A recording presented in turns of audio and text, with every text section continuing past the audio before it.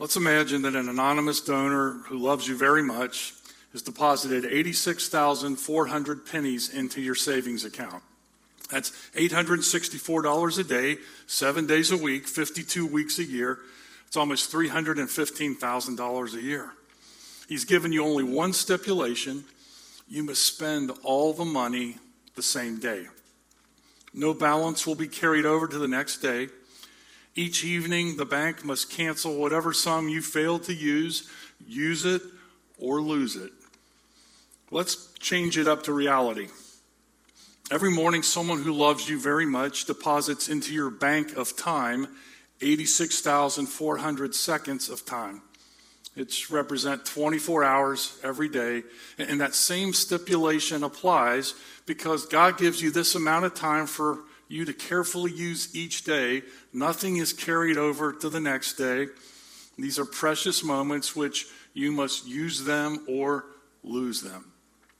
So we must learn to wisely manage this fleeting resource of time before it is too late. Our time must be used wisely. And in Ecclesiastes chapter 3, the wise Solomon declared there's a time for everything. There's a purpose for every activity under heaven. A time to be born and a time to die. A time to plant and a time to uproot. A time to kill and a time to heal. A time to tear down and a time to build. A time to weep and a time to laugh. A time to mourn and a time to dance. A time to scatter stones and a time to gather them. A time to embrace and a time to refrain from embracing. A time to search and a time to give up. A time to keep and a time to throw away. That's the biblical verse that sanctions having a yard sale. There's a time to throw away. There's a time to tear and a time to mend. There's a time to be silent and a time to speak. A time for love and a time to hate. A time for war and a time for peace. The Sharper Image catalog advertised a personal life clock. This marble obelisk with digital numbers that flash the hours and seconds remaining in one's statistical lifetime. The catalog glibly noted, all lives are finite. In fact, the average life lasts only 683,280 hours, or 2.4 billion seconds. It goes on and says, by displaying the most profound clock you will see, the personal clock reminds you to live your life each day to the best. So kind of like a shot clock declining in time, it's backing out of an average lifespan based on a 78-year-old life expectancy. So what happens when it's time to die and you don't get 78 years? Many don't. We all know of someone who left us too soon. There's a time to be born and a time to die. Well, I want us to consider the limits of time first here. And time limit A is that our time is limited. It's a limited commodity. Now, there are some people who have more talent than others, or have more wealth than others, or have more intelligence than others. But all of us have the same amount of time in a day. We all have 60 minutes in an hour, 24 hours in a day, 168 hours in a week.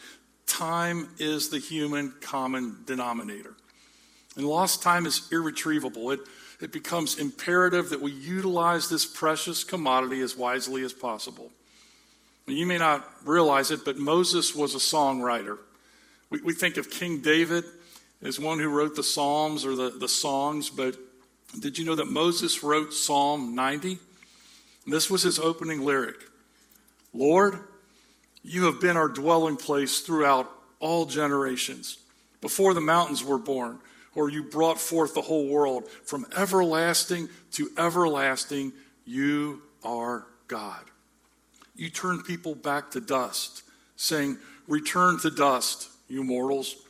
And 1,000 years in your sight are like a day that has just gone by, or like a watch in the night. You know, that 3-hour period. 3 o'clock and all is well. You know, up on the wall of the city. He's saying it's just that brief, that fleeting. And our perception of of time here on earth is finite, it's limited. But God isn't bound by the same dimensions. His eternal perspective of time is expanded from our own. We all would like to have a little more time. And if we don't seem to have time to get things done, that probably means we've taken on more things than God intended for us to accomplish. I do embrace the conviction that we each have a purpose in life that is to be accomplished while we are here.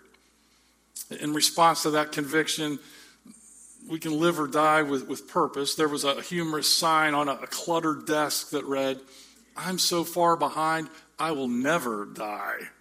And maybe that's how you feel, just a little bit overwhelmed by all you have to get done. And you'll never be caught up or never accomplish that purpose. Many live by the motto, bite off more than you can chew, then chew it. Take on more than you can do, then do it. And we find that we must be multitasking, not to get ahead, but just to try to keep up.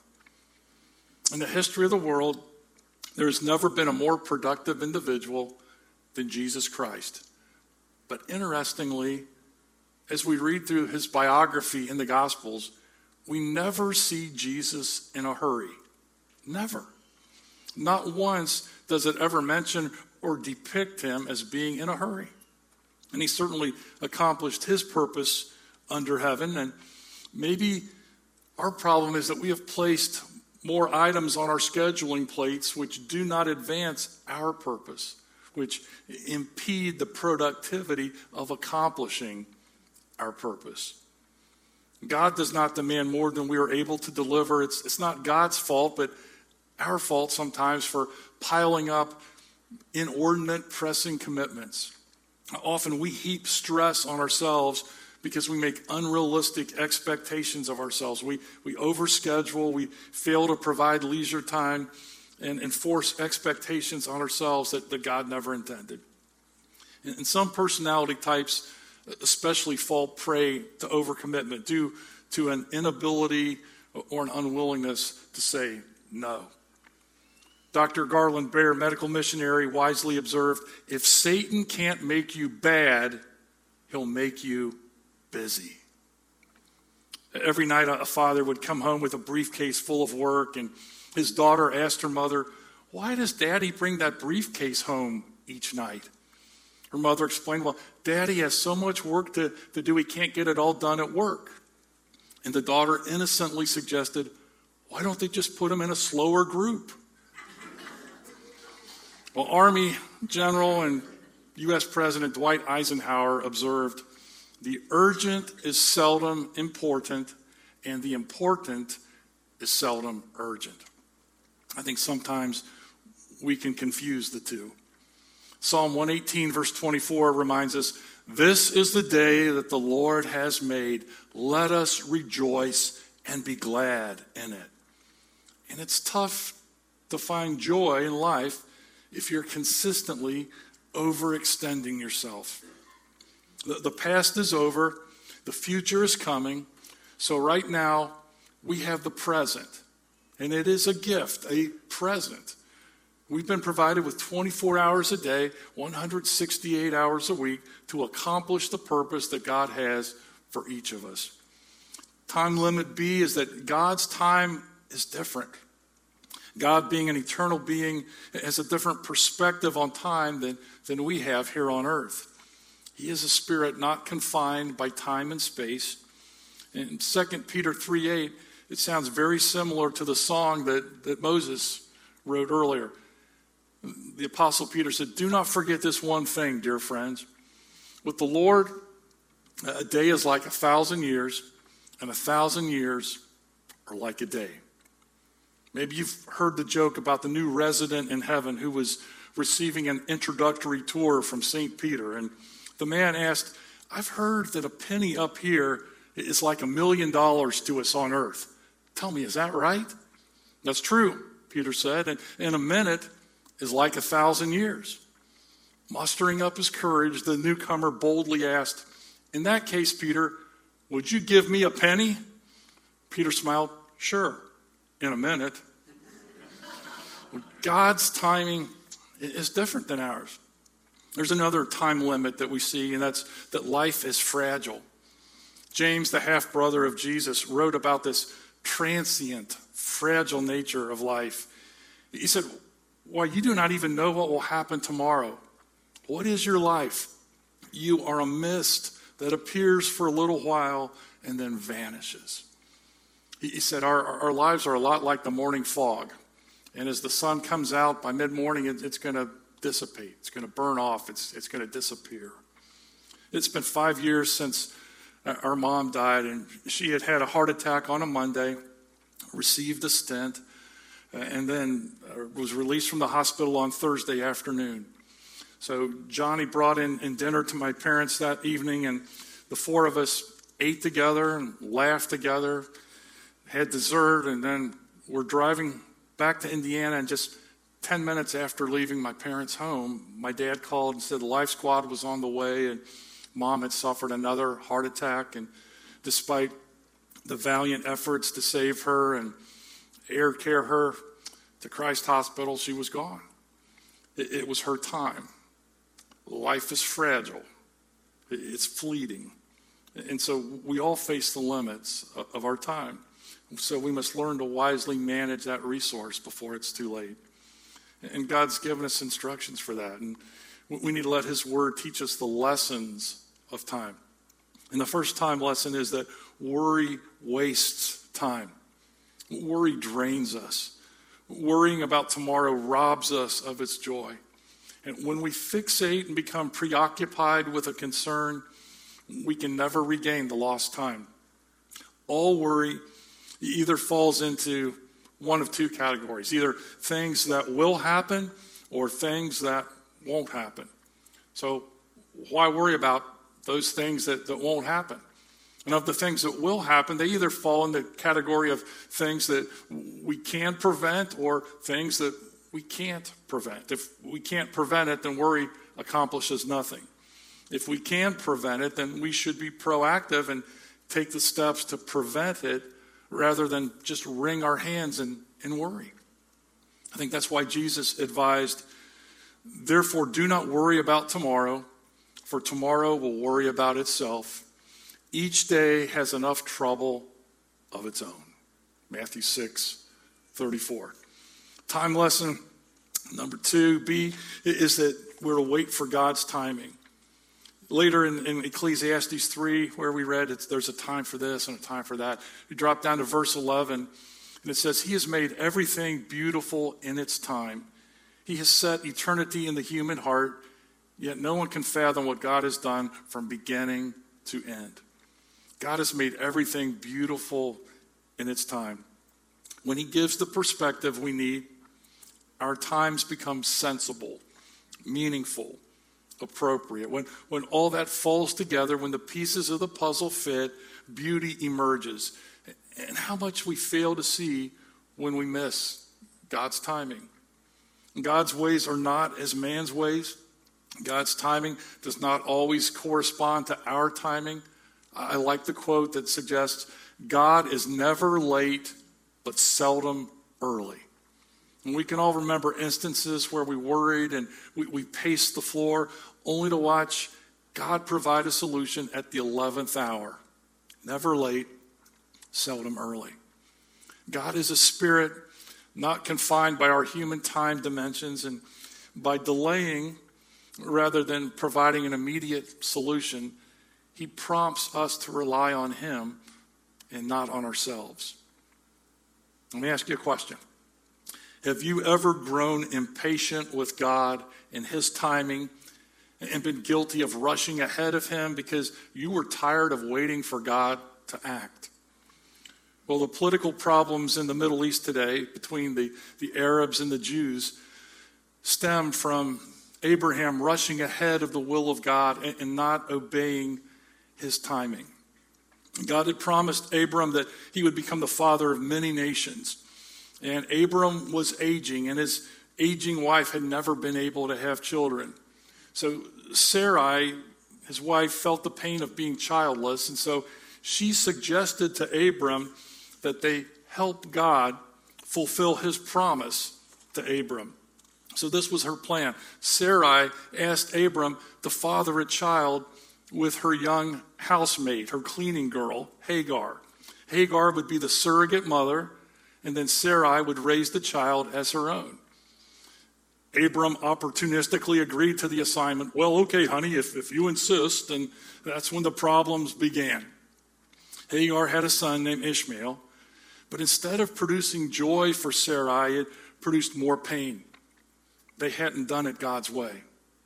And then 13 years later, she had the son whom God had promised, Isaac. And at that time, Sarah had Hagar and Ishmael driven out into the desert. And Ishmael became the father of the Arabic nation, and Isaac, the other son, became the father of the Hebrew nation. And the descendants of these half-brothers have been in conflict ever since. It is dangerous to disobey the will of God or to disregard the timing of God. And when we do, we may feel the reverberations for centuries. So what problem or pressure are you facing today? Do you seek a spouse? Are your arms aching for a baby to hold? Is finding a new job at the top of your prayer list? Have you begged God for a cure to your health challenge? It's difficult to wait on God's timing for direction or resolution. Keep praying. Keep seeking his will. Try to remain patient. His help and hope are on the way. Wait on God's timing. Isaiah 40, verse 31 says, "But those who hope in the Lord will renew their strength. They will soar on wings like eagles. They will run and not grow weary. They will walk and not be faint." When you partner with God, it doesn't mean you'll have no more problems. It means you'll have a partner to help deal with life's problems and discouragements and inequities and surprises. Time lesson number 3 is take time to refuel. We must avoid the burnout that comes when we are serving but not taking time to worship and learn.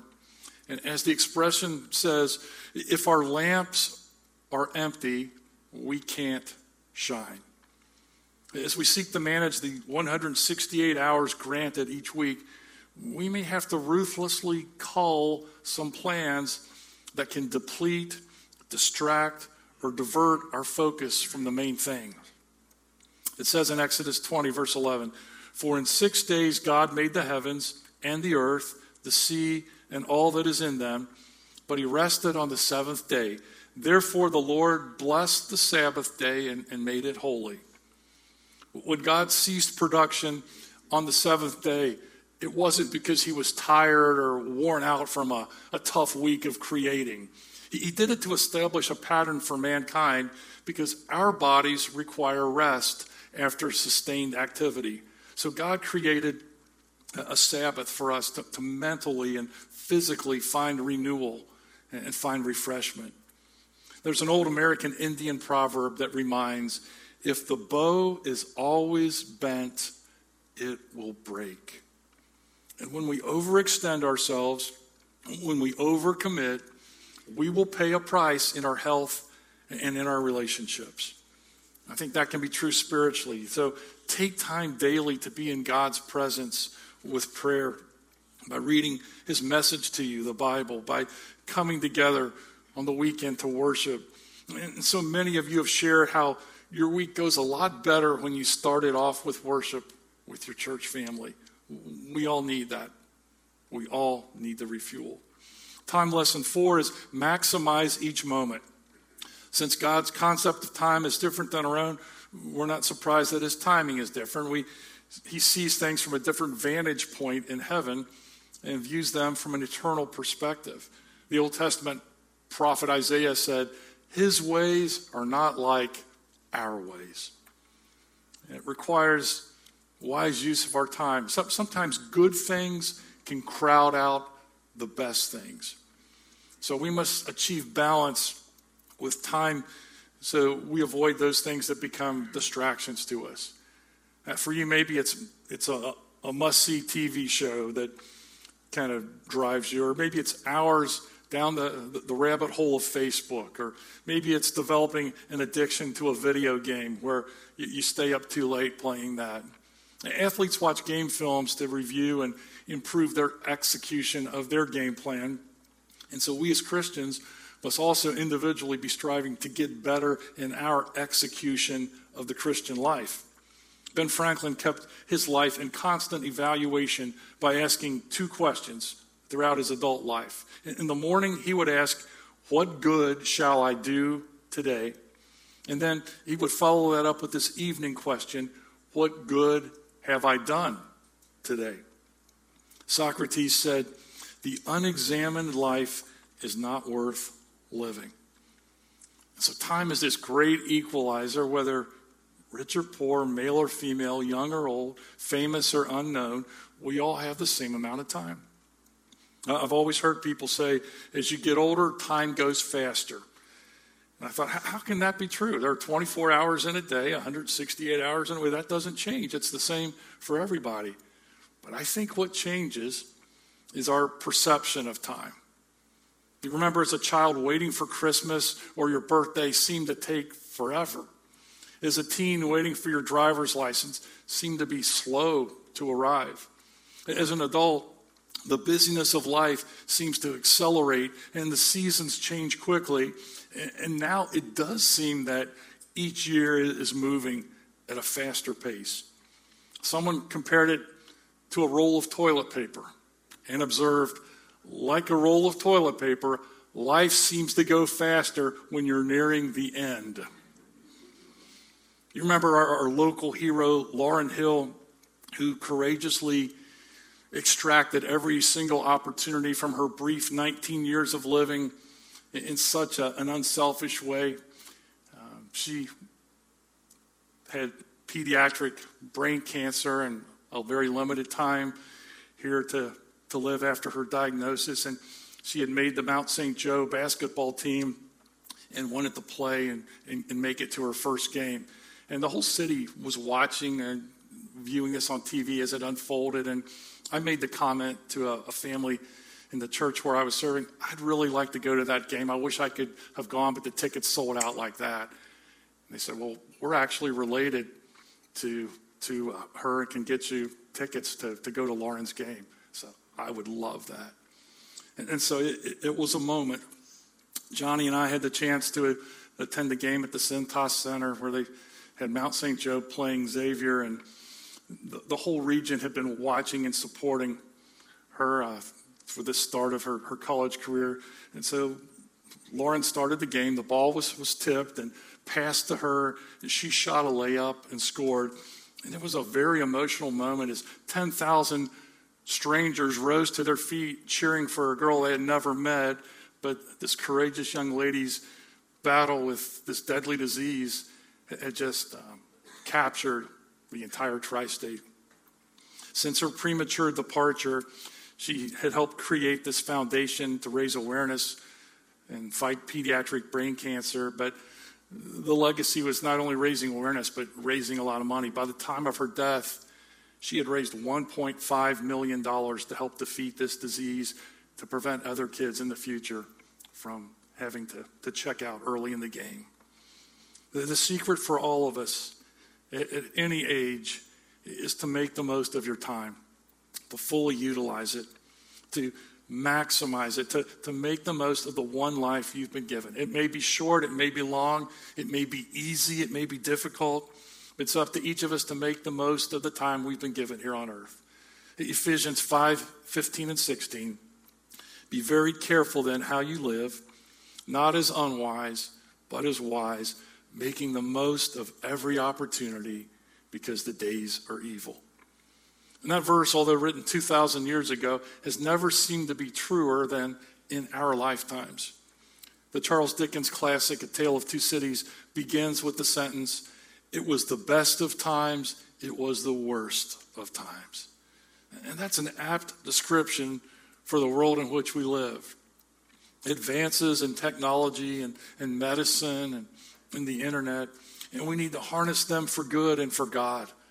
The Apostle Paul never dreamed of the tools that we have to share the gospel with the entire world. We must make the most of every opportunity, using them wisely, carefully, not being drawn off course, because the days are evil.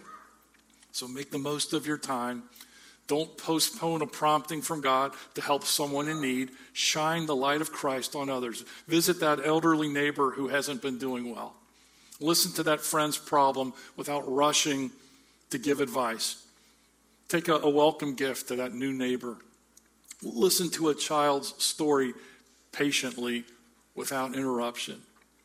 I have only just a minute, just 60 seconds in it, forced upon me, can't refuse it, didn't seek it, didn't choose it. I must suffer if I lose it, give account if I abuse it. Just a tiny little minute, but eternity is in it. Use your time for serving others. Make that the priority of your time. You will not regret that. Reach for your insert there in the bulletin where the outline is, and there's a place for you to get out your pen and complete this statement, filling in the blank. Today, with God's help, in response to this message, I am going to write it in, finish the sentence.